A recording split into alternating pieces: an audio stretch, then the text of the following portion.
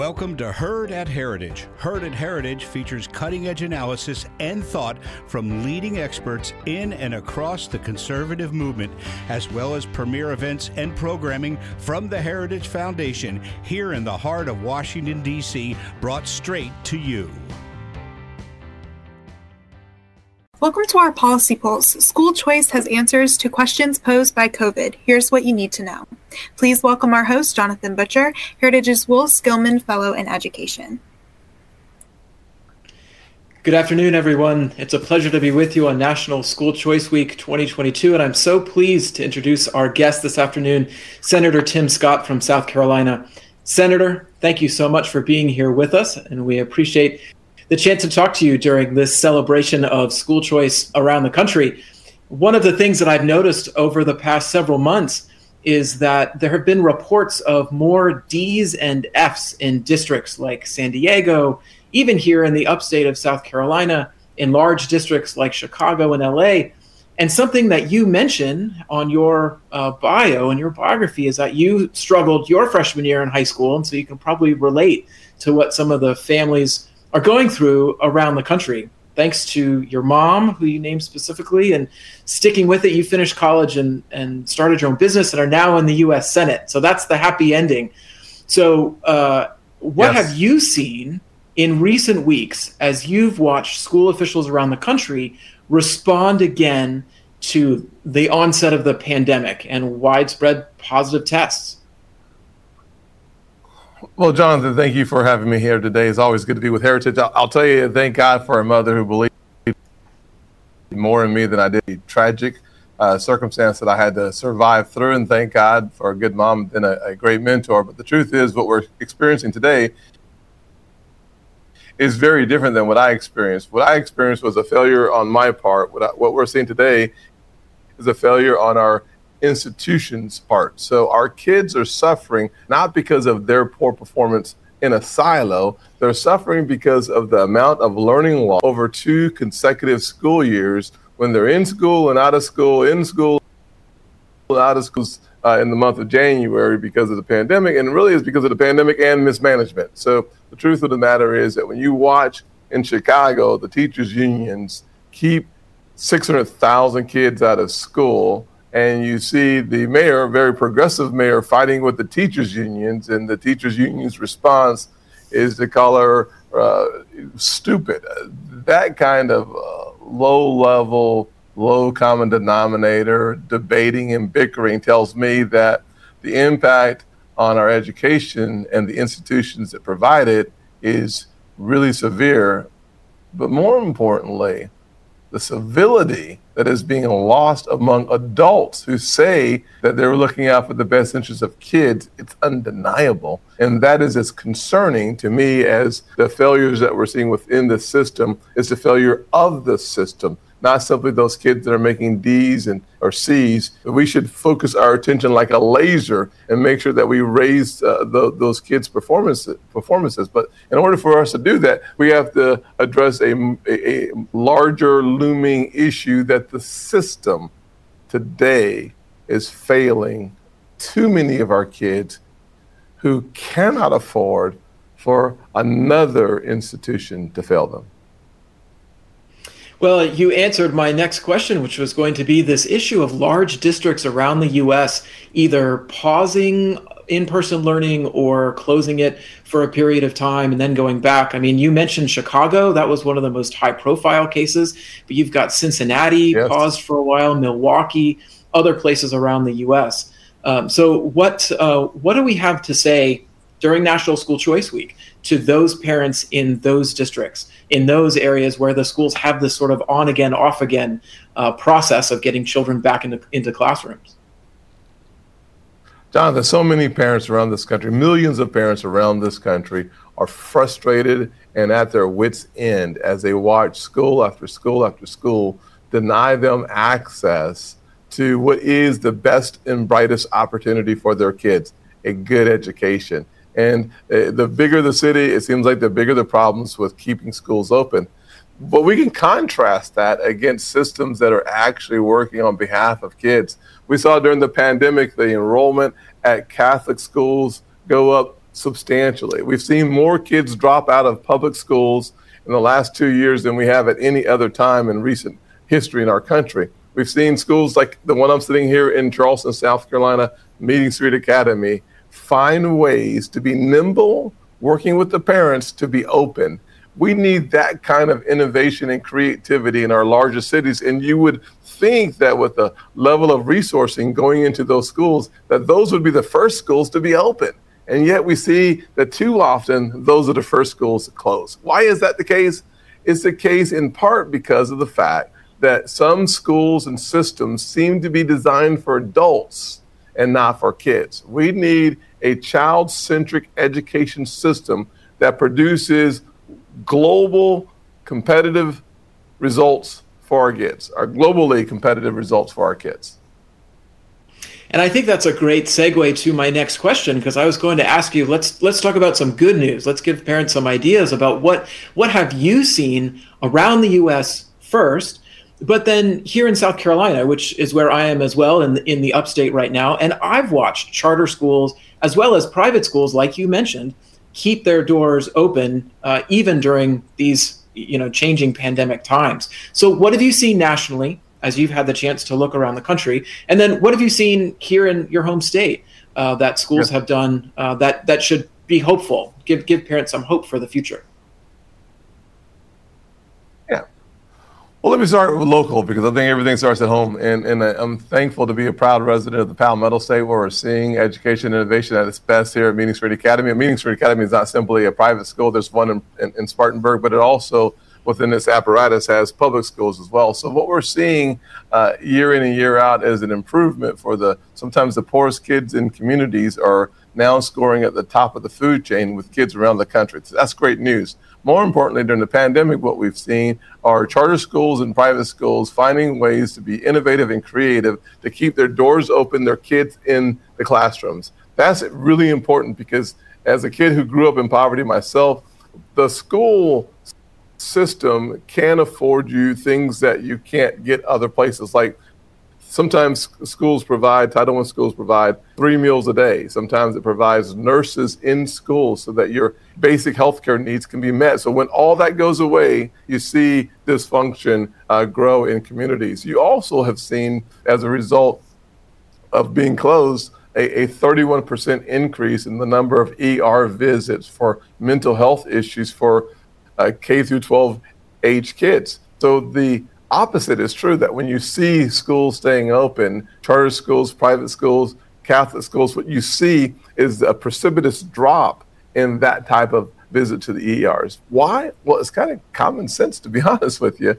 Kids need company. They need to be around their kids, around their friends. They need to be around their teachers. They need to have a socialization as a core component for their flourishing.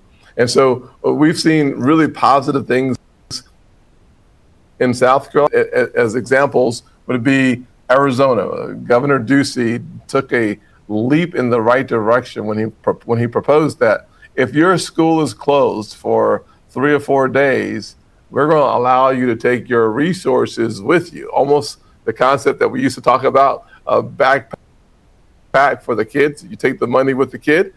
He has proposed that, and I think that's a smart piece of legislation and a smart approach to making sure that parents have more options to keep their kids in school when their schools close. In Arizona, Governor Ducey wants to make sure those kids have multiple options to not only pay for the tuition, but the transportation associated with that. I think that's a wonderful approach to innovation and creativity to make sure that kids get a better education.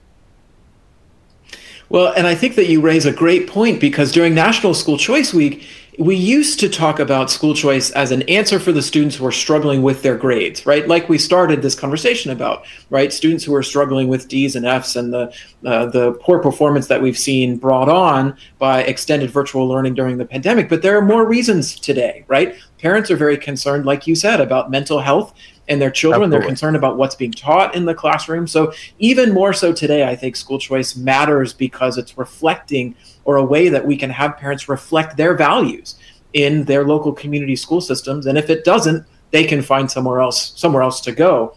So you have some big ideas for the country. You have a big thought about how the Title I program in particular can be used to help families now who are in schools that are closed due to pandemic-related concerns and other reasons. So can you tell us a little bit about that and what are your plans for the future around this idea? Well, we propose taking the idea from Arizona and making it a national model for us to follow, to allow for those kids attending Title I schools to basically backpack the federal portion of the dollars that we use for schools, so that a child in Arizona or a child in South Carolina whose school closes for 3 or 4 days, they can take that money and go to the school of their choice, whether it's a charter school, public school, private school, to use it for resources for homeschooling or for virtual school. I want to make sure that we give the parents as many arrows in the quiver to meet the needs and hit the target for their kids. When that happens, we give parents more of a choice. The kids have a better chance, not only at succeeding in education, but succeeding in life. That is a powerful weapon in the arsenal that we will be proposing. I hope that it gets traction and it becomes law, because that will change the face of our nation permanently. I'll end with this on this topic. When you think about the fact that 73% of African American parents today support school choice, it's never been that high in all of America's history. Hispanic parents, 76%. Working parents, 80%. The time has come for us to introduce competition in the public forum. I believe that will improve our public schools. It will keep more schools open, but ultimately it will achieve its goal. And the goal is to simply educate America's future leaders today in a classroom. Well, and I think you're exactly right. I mean, I lived in Arizona for a time when education savings accounts were a new idea, and it had just been brought before lawmakers and then became a program now that serves just under 10,000 children in Arizona. I think there are some 20,000 children, 23 at last count, I think, in Florida using these education savings accounts. And that's been a shift as well with National School Choice Week, because it's not just about schools. Now we're talking about a variety of options. Is that what you have in mind with your proposal? You're talking about not just the four walls of a classroom, but the other things that parents can find for their children. Absolutely. It's good news. And I was just having a conversation with parents a few minutes ago, and one of the things that came up on the topic was ESAs, Education Savings Account. It's as close to common sense as what it is to water. I mean, so literally they're inseparable. So I hope that we see more states head in that direction. We will continue to work. I'm a co-sponsor of legislation that would provide up to $10 billion for businesses who want to then invest in local schools for more choice. There are a lot of proposals that we're part of, but absolutely, I hope ESAs and the approach that we're taking becomes normal throughout this nation. That type of normalcy is actually extraordinary. I'd love to see it happen, and I hope that it will.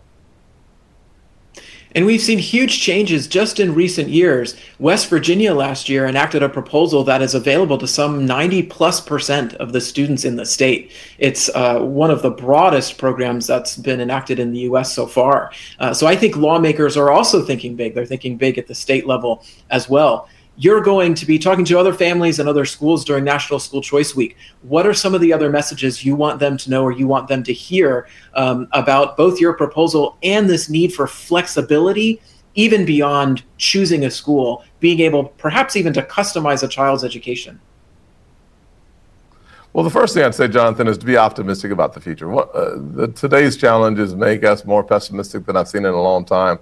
I think there's strength in hope, and hope is a key component for us to be willing to engage or lean in our kids' education. Sometimes we feel like a fish out of water when it comes to what our kids are learning in the classroom, or whether they're going to schools or not, and whether we have the power and the resources necessary to be involved actively in our kids' education. The answer is 1,000% you do. So be hopeful and optimistic about what's possible. The second thing I'd say is we have to be engaged. If we're going to make a difference, and we will, we can make that difference by being engaged.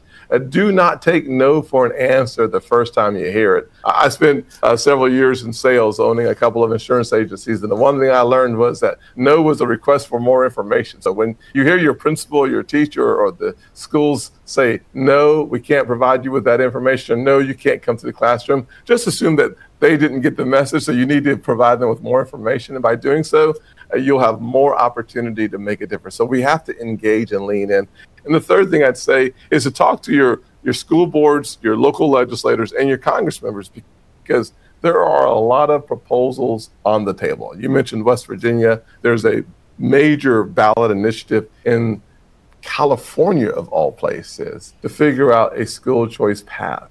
We need to lean into every legislative path to making school choice a reality in as many states around this country as possible, giving these 50 laboratories of democracy as much fuel for the fire as possible to make the most amazing decisions on behalf of the kids, so that those kids, when they grow up, have a chance to make even a more remarkable difference in this nation and the world. All of that simply starts with school choice. Thank you, Senator. We have time for just a few more questions. I won't keep you much longer. I wanted to ask, because you brought up school board members, there was an article in a paper in Pennsylvania recently where a school board member told parents, he wrote an opinion piece that said, "I don't work for you." What is your answer to school board members who say that they don't work for parents, or what we've seen recently from the National School Board Association, where they urge the Biden administration to treat parents as though they were domestic terrorists and call on the full force of the Patriot Act and all of those things. What do you have to say for parents first, I guess, as they need to figure out what to do when they find school board members are unresponsive to them? Well, let me just first speak to the school board members who think they don't work for parents. You're fired. It's that simple. And the parents should make sure that they deliver that message at the ballot box as soon as conceivably possible. I would say that recalled elections for school board members should become more in vogue if necessary. We need people who are responsive and attentive to the needs of parents. I can't imagine my mother, who works 16 hours a day as a nurse's aide, changing bedpans and enrolling patients without any access to the internet. Today's broadband was not a possibility in places where I lived, which is still true for too many places around the country. How are they going to keep their kid learning and at work? It's not possible. So to have board members who are so arrogant to suggest that they don't work for the parents, they just need to be fired. To parents, I would say that we have to exercise our constitutional rights by asking the right questions and knowing what questions to ask. There are a number of new organizations that are parent-centric organizations that will empower these parents to know exactly what questions to ask, how to follow up on those questions, and how to hold their board members and, frankly, the administrators accountable in their schools. That is an absolute necessity around our country. And if you need more information, we can help you find it.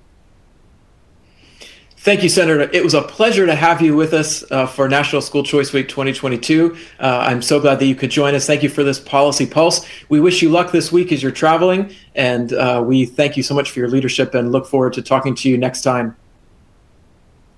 Well, thank you, Jonathan. Thank you for everything that Heritage does on so many topics, but none more important today than any other topic, the topic of educating our kids and keeping the parents involved. If we succeed at lighting the fire across the country around parent involvement in education, our nation will rise to a higher level.